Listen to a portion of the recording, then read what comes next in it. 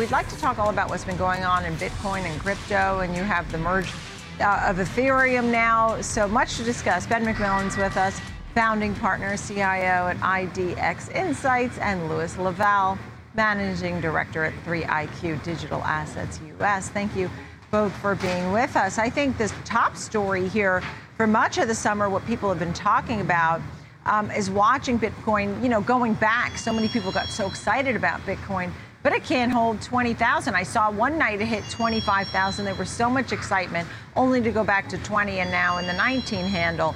Louis, your thoughts about what's going on here, and is this a short-term or long-term play? Are you worried? Yeah, I think with crypto and Bitcoin in particular, you always have to zoom in and zoom out. And when we zoom in, what we're seeing in the near term is a lot of volatility that's tagged to the broader macro environment, right? We're in a scenario where the Fed is going to become more aggressive, targeting their 2% inflation rate. That's going to put pressure on risk assets, Bitcoin included. When I zoom out, that $19,000, $20,000 level is supported by really strong accumulation from long-term Bitcoin holders. When you look on the Bitcoin network, which is public, you can see who the long-term buyers and sellers are and how much. And they've been accumulating all summer. So that's a long-term bullish sign. Okay, so that is a long-term bullish sign. That being said, Ben, your thoughts here going forward. What are you watching and what do you anticipate?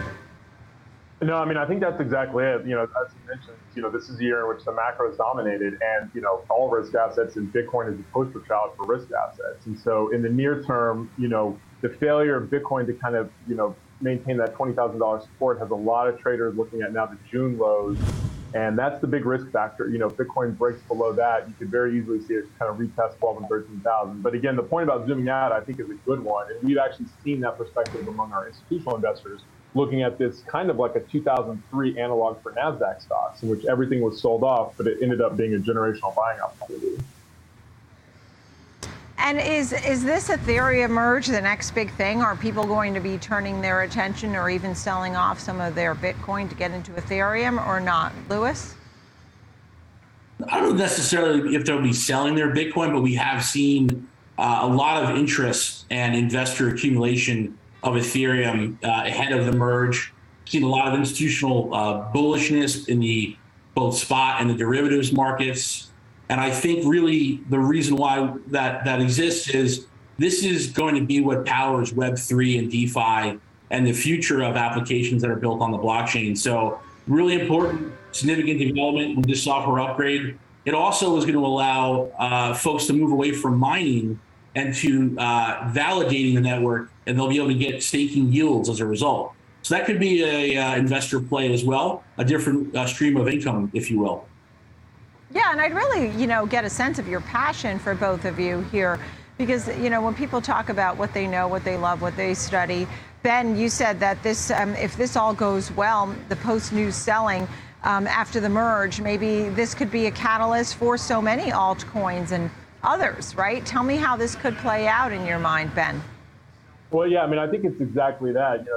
Louis mentioned, what's interesting about the Ethereum upgrade, aside from kind of the disinflationary, potentially deflationary perspectives that the investors like, is that it's going to make Ethereum more scalable. And that's always been the issue in the past in terms of kind of delivering, applications. And so when you look at Web3, it's worth mentioning too, there's a huge migration of developers into the Web3 space, the gaming space, and that's a very robust kind of forward-looking indicator of, what's to be expected. So, as with anything, there could be glitches with the merge and things like that, but, assuming it, goes well and kind of, ushers in this new era of scalability, it could be a very strong catalyst.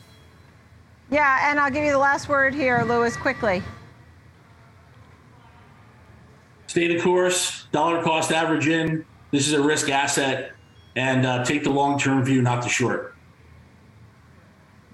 Yeah. All right. Great to see you both. Ben McMillan, IDX Insights, Louis Laval of 3iQ Digital Assets US. Thank you.